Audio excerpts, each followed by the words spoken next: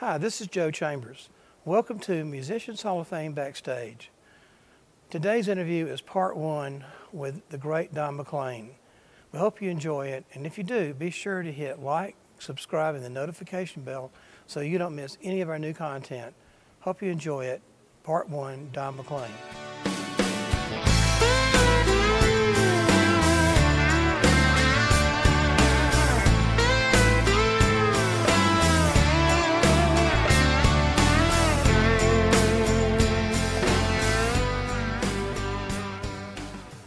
Welcome back to Musicians Hall of Fame with Don McLean. Thank you so much for being here, man. This is great. I've been wanting to do this a long time. Thank you very much. I really really do appreciate that. Thank you. So, like I ask everybody that's a player, what made you want to play, man? What? Elvis Presley made me want to play.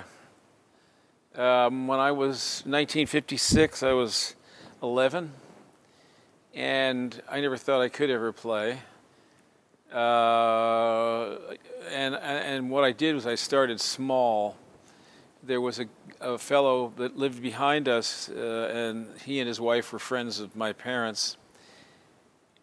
He was kind of holdover from the raccoon coat 20s. Yeah. And he had a baritone ukulele, which was almost like a guitar. And he would play I Don't Care If the Sun Don't Shine and some of these raggy little tunes. He was a sweet, nice man. And he said, I'll show you how to play a couple of chords on this.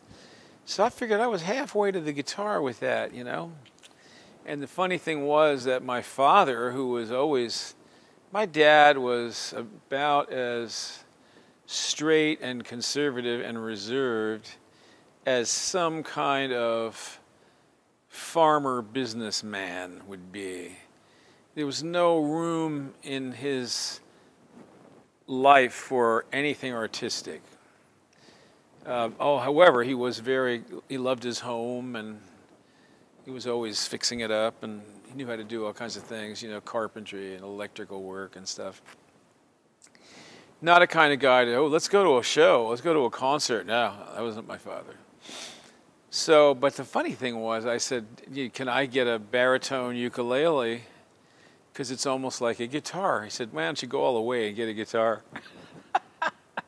So actually, my father is the one who got me to take that step, even though I'm sure he regretted it later, because it took over my whole life, and no time for school, no time for anything, all kinds of unusual people coming to the house who played in rock and roll bands around New Rochelle and stuff, and but yeah, so I.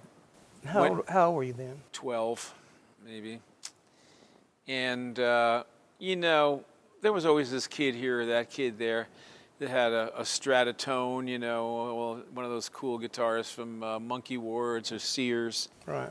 And they're very popular now, actually, because they're funky instruments. And music was everywhere in New Rochelle. Everybody, we would get together and hear records.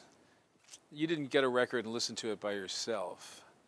You'd say, I got this new Everly Brothers, come on over, and you'd have about 4 or 5 people come over and listen to the thing. What do you think about that? Oh, I like that track, or, well, that's good, or, they don't like it. So then the folk music thing happened at the same time as rock and roll, but rock and roll and folk music were very similar. They were drums, but it was 3 chords, and certainly the Everly Brothers sang a lot of country folk type things with a beat. Elvis did the same. So you could play Don't Be Cruel, and you could play This Land Is Your Land, you could play anything you wanted on your guitar and pretty much be with everything. Also, the charts had everything on them in those days. There was none of this snobbiness, about, we're rock and roll or we're blues or whatever. You'd hear Percy Faith, and then you'd hear the Everlys, you'd hear Little Richard, and you'd hear Elvis, but then you'd hear Andy Williams or Sinatra, whatever. So it was very democratic. And I was ill quite a bit, so had asthma, and I get pneumonia. And the reason was, of course, and we found this out, I found this out many years later, I had a grown sister, 15 years older than me, and I had a mother and a father and a grandmother, and the four of them smoked all day long, closed the windows. They were killing me. And they didn't even realize, killing themselves too. But that was what was doing it, you know. If they'd smoked outside and kept the windows open, I wouldn't have gotten sick. Mm-hmm. But it would lead to pneumonia, and then I'd be down for a month, 2 months, lose all contact with kids, school. In fact, this pandemic is a little bit like I remember it. You know, I'm up doing little things that I want to do. I'm cool with it because I've been there before, you know. Mm-hmm. And I was so sick that if you told me that I would be at age 24, I would start on like a 50-year career and do thousands and thousands of one-nighters all over the world, you know, everybody would say, "Are you kidding? You know, the kid can't, he can't make school." So you just never know the longevity and the energy that you have. But so the guitar meant, you know, and music was everything, and the radio and the records, but it was, and I was thinking, you know, as I grew, the big thing to me were music stores. So in New Rochelle, we had one music store, the House of Music, and that was on Main Street. And that's where the 3 theaters were. And we would always go to the House of Music. You know, anytime I went to New Rochelle, it's the first place I'd go. And I knew people there. And she had Gretsch guitars. That was her thing. You never saw a Gibson, you never saw a Martin. You had to go to New York for that.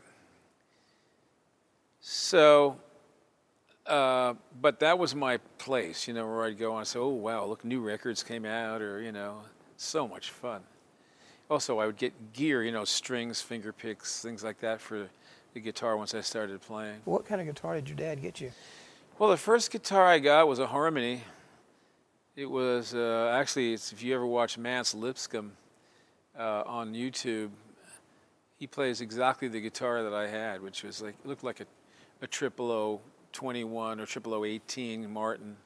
So that's that style. Mm-hmm. And I also, before that, I had an F-Hole orchestra one that I put a pickup in.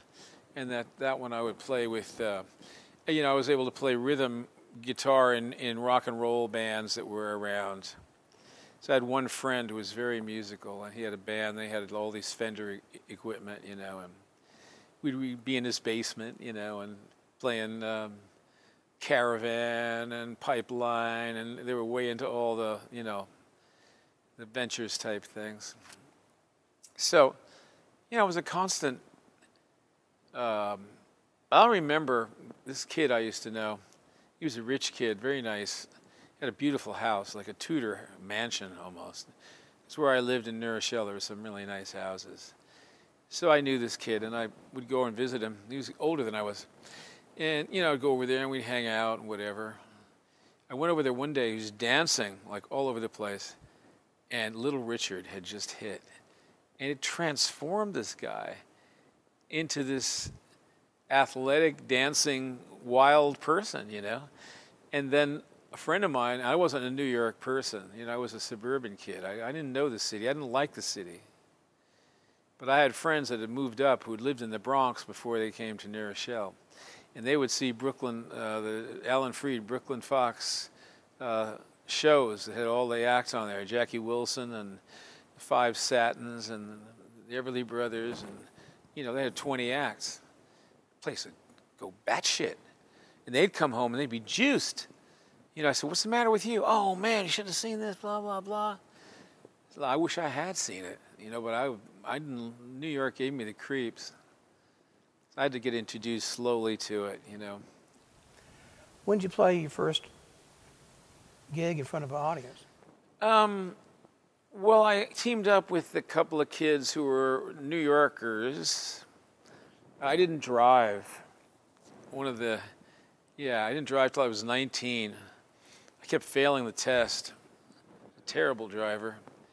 And so everybody was always having to drive me around, pick me up and stuff, you know. And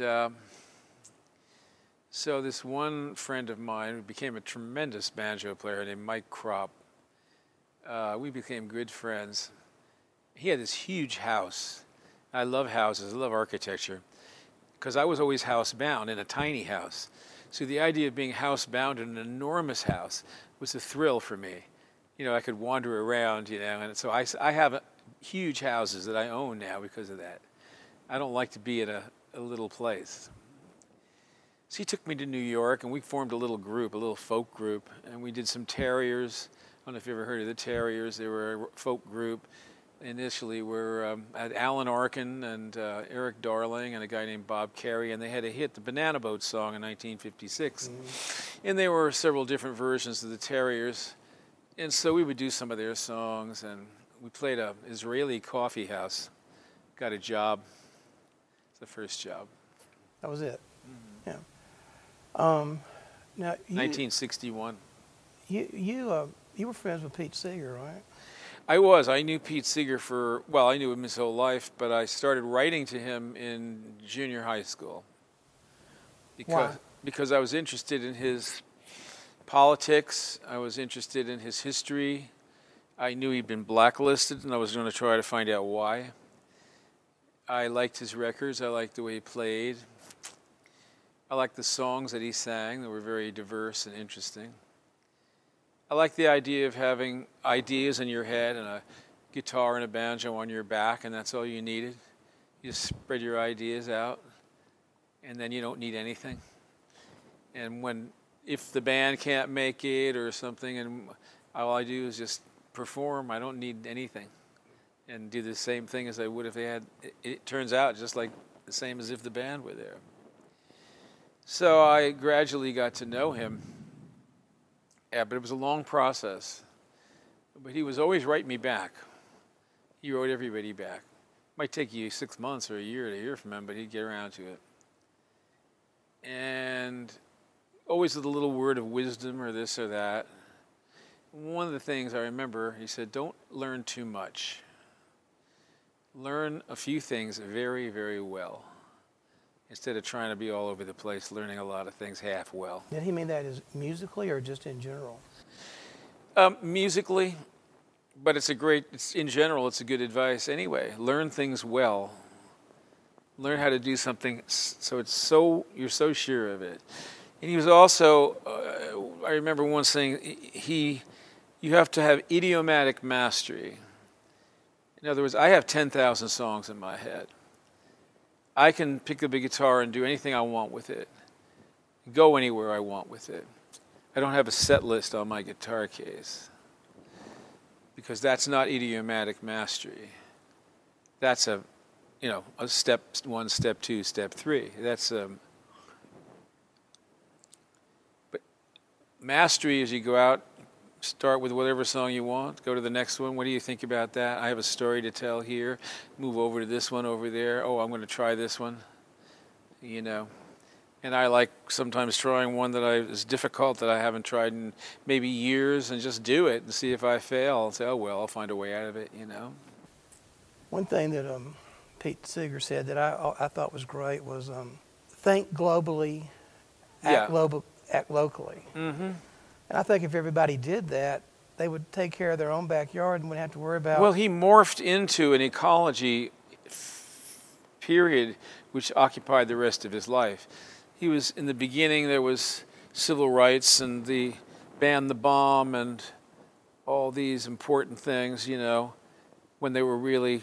And then he moved, as those things got going, by the time I got to know him in 1966, he was well into the environmental phase, and he just didn't do it himself. I mean, he would have speakers come to these shows that we did who were scientists and poets, and I mean, it was rich.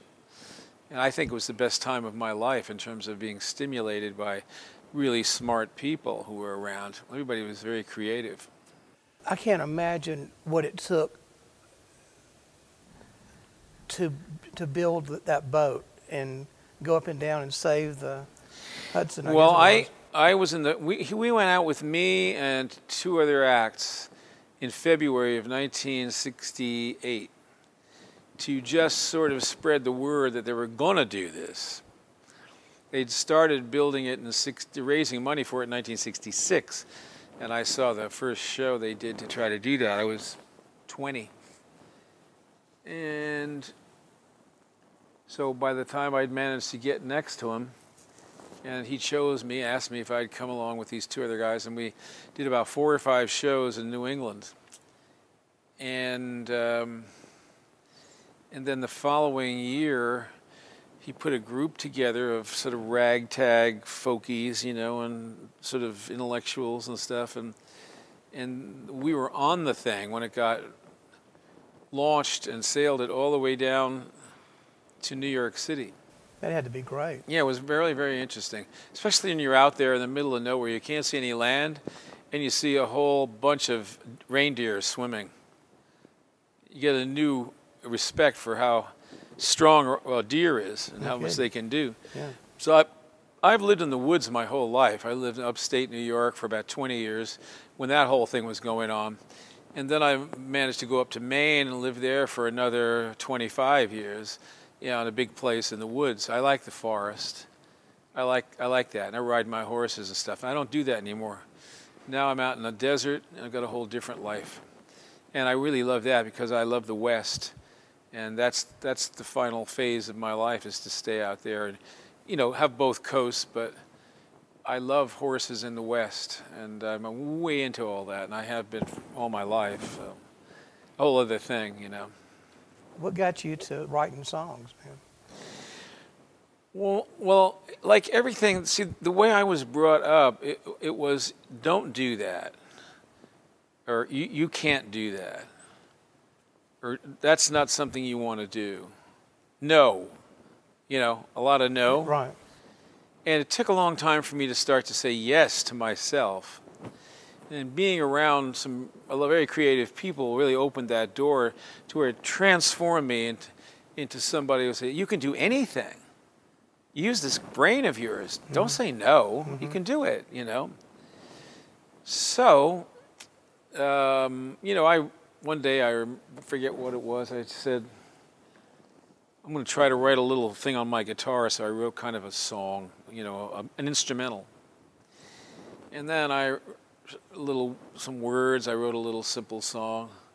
I listened to the things like, well, songs were simpler anyway. I listened to Woody Guthrie. I mean, that's pretty direct language. There's nothing fancy about what he has to say. It's very profound, but it's not fancy. So if you got something to say, you can say it out, you know, and write a chorus and just sort of the chorus, verse approach to start off with. Mm-hmm.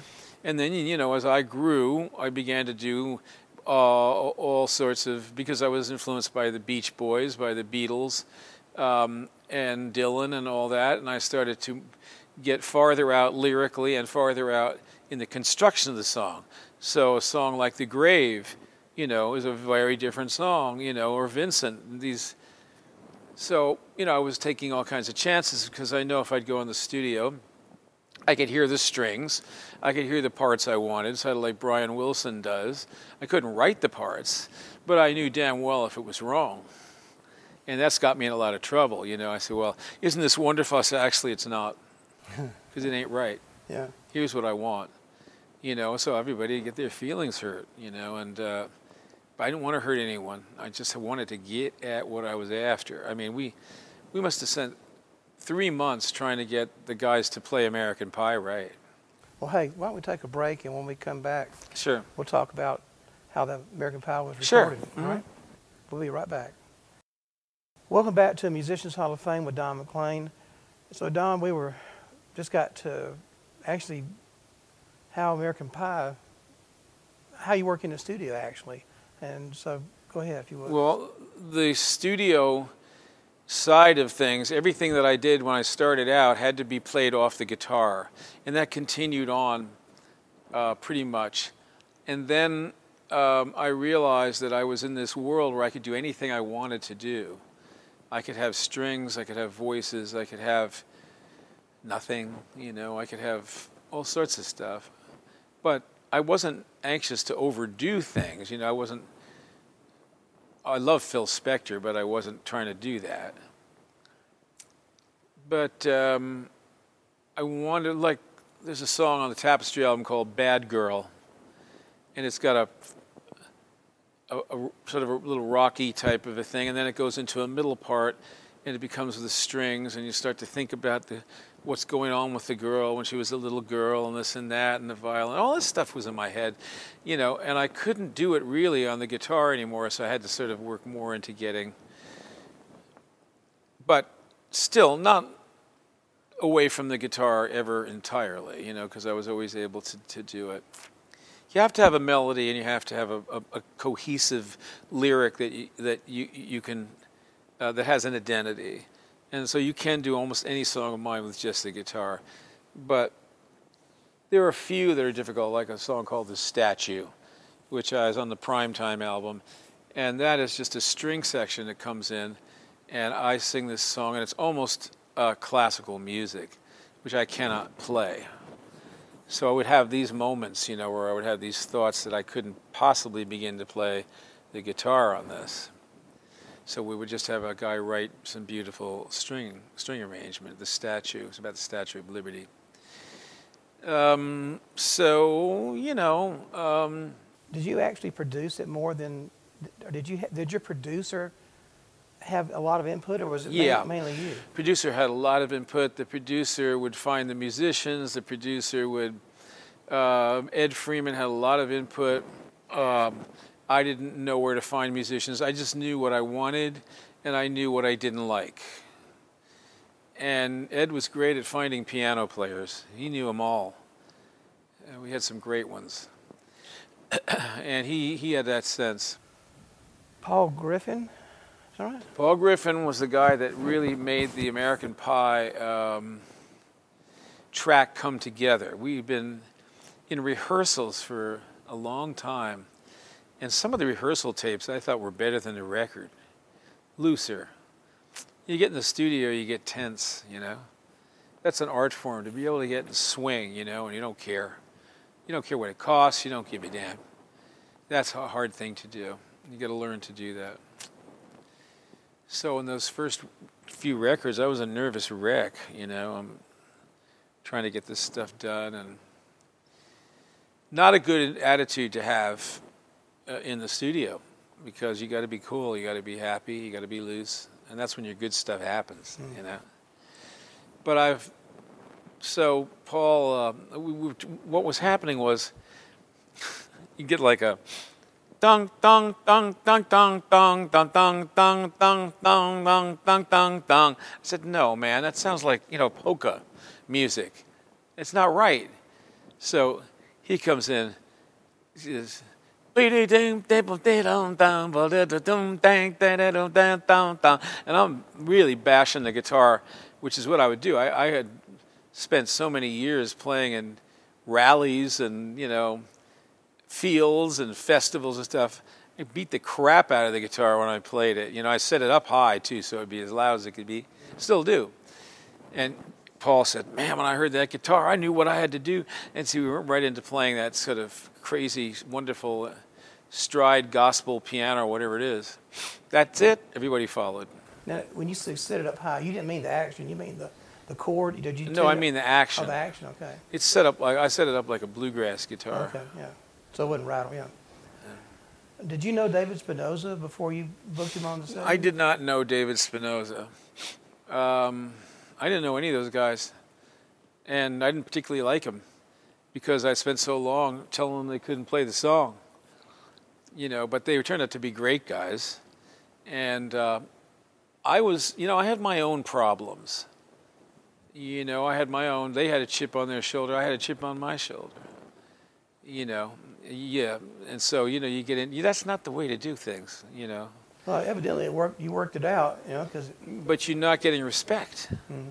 You know, but when you're starting out, and you've got guys who've done so many projects, and you're this newbie, yeah. You know, that's why you don't get respect. But right. I thought I deserved respect because I had a vision. I knew what I was doing. And, they'd seen that before, too, you know, so they'd seen everything before.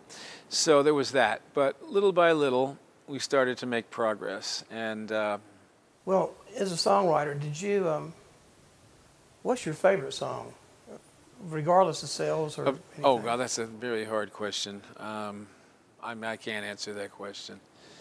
I would have a favorite now and have a favorite an hour later. But if the songs go back to, you know,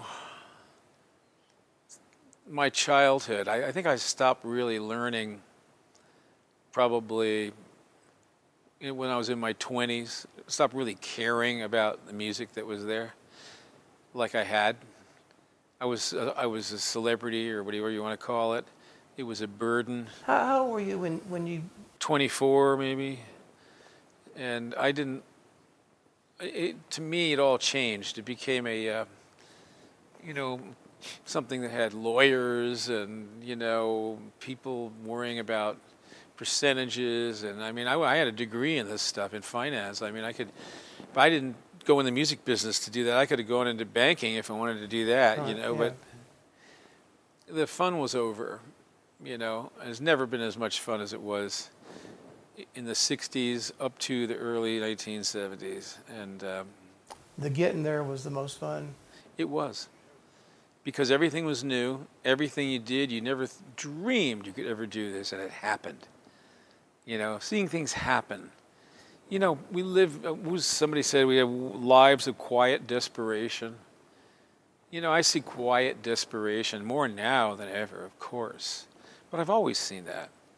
So they're afraid to say, hey, break out. I don't want to do this job in New York. I want to be a lumberjack, okay? I want to go and work for a lumber company. I'm going to go to Pacific Northwest, and I'm going to figure out how to be involved with and be a lumberjack. Because I want to be outside, and I want to smell wood, or I want to do something else, People don't do that, but you have to. If there's something you got to do it, because this is it. And that was the thing with me. Being a musician was almost like being a lumberjack or, a cowboy. I would have been a cowboy. I'm sure I would have left home if I'd been 1800 or something, and I never would have come back. I would have just sat a horse and been happy to do it, and learn those things. Did you write Vincent first or American Pie first? Vincent was first.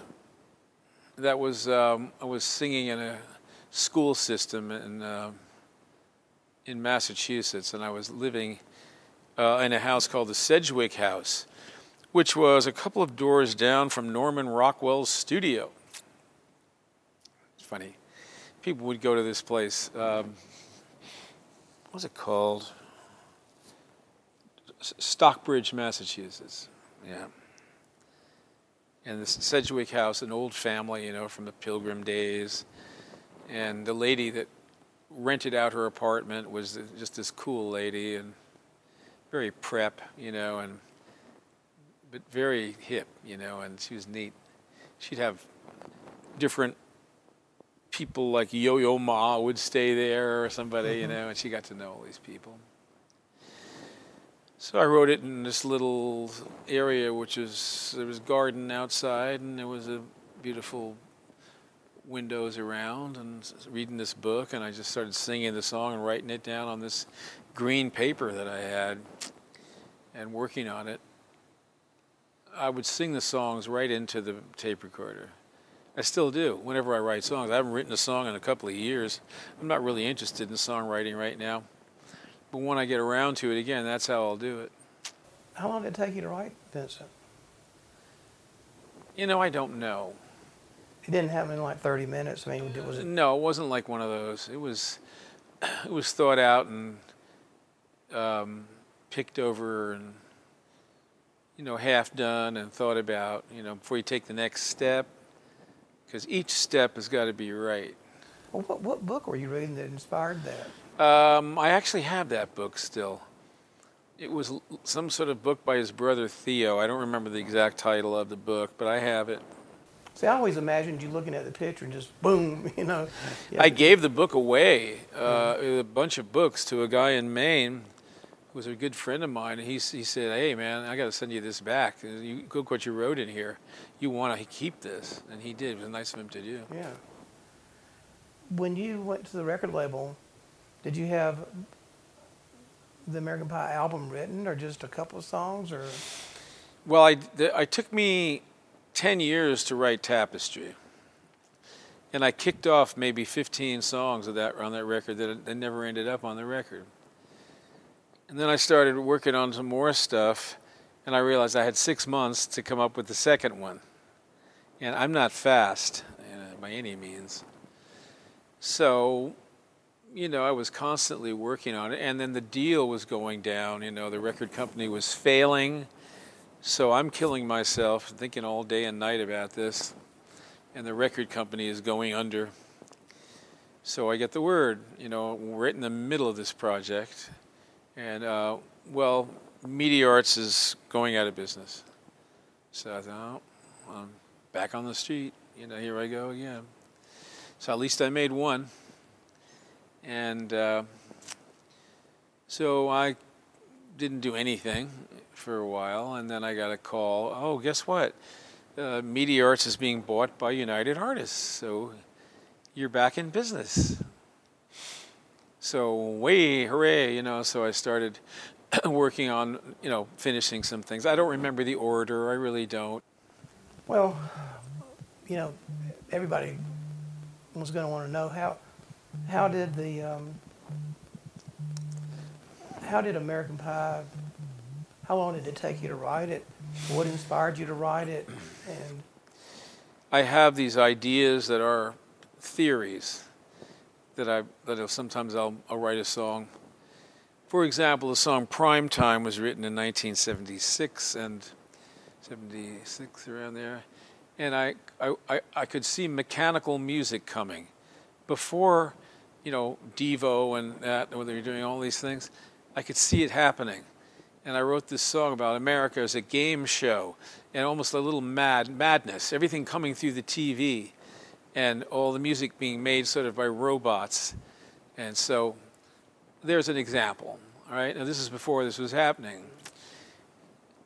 So in American Pie, I came up with the idea that politics and music influence one another going forward, so that as we become new beings throughout time with new accepted modes of behavior, politics influences the music, music influences the politics, and it changes that way going forward.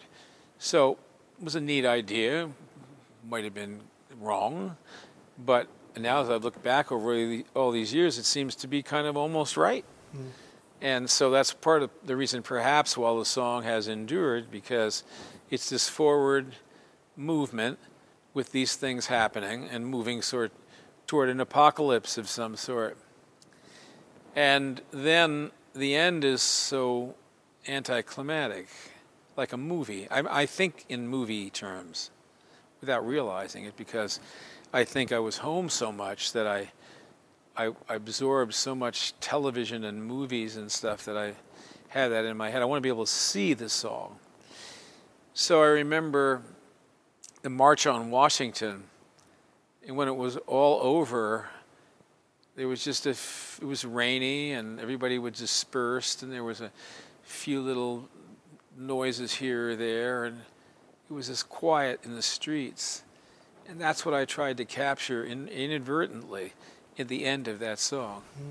Like this big thing had happened, and it's happened, and now it's just maybe a little rain is coming down, and I don't know where I came up with it. It just, I saw it and I wrote it. Everybody's always said the song was basically about the plane crash with Buddy Holly and the Big Bop. Well, that was the thing I carried with me. I carried that event with me for years and years. And Buddy Holly had an emotional impact on me, as to a lesser degree Ritchie Valens too, those songs he wrote, and those guitars. And so here I found a place for that, and that expressing that as I did in the first part, opened up the idea of where I was going to go to get this other notion of politics and music going forward. You see, I had to have a way to figure out how to get the vehicle for it. So I did it. And, but then we made a really good record of a good album with all sorts of good songs. And if you don't have that, you wouldn't be talking about this now. Because the record is the key. And making a record, you can take a crummy song and have a great producer, and they can make something out of it. It'll sound profound. A lot of the songs I've heard, I won't mention any names, but back in the 70s, they were produced so well, and they sounded like they meant something, and now I listen to them again, the lyrics are very transparent. They don't really say anything. So I was concerned about lyric content, and use of words. So the thing I'd read about you being a paper boy. Correct. That's true then. Oh, yes. The song is biographical, and I'm an observer of all this stuff as it goes on. I'm not in the middle of it. I'm outside of it. I've always been outside of everything. I've never been accepted, The only place that ever accepted me was Nashville. Country musicians accepted me. They appreciated my singing. They appreciated my songwriting. They appreciated my performing, my guitar playing, all the things that I do. It's the only place I ever found any acceptance. Really? In other places, I was accepted because in pop music, I had songs like And I Love You So, which are standards. Right. So therefore, I have acceptance of the Sinatra crowd, Rock and roll because of American Pie, because of other songs I've written, Headroom, Chain Lightning, whatever, But Nashville, they took me home to dinner. I used to go to Neil Matthews' house, and I'd go to, basketball games with his son and watch his son play.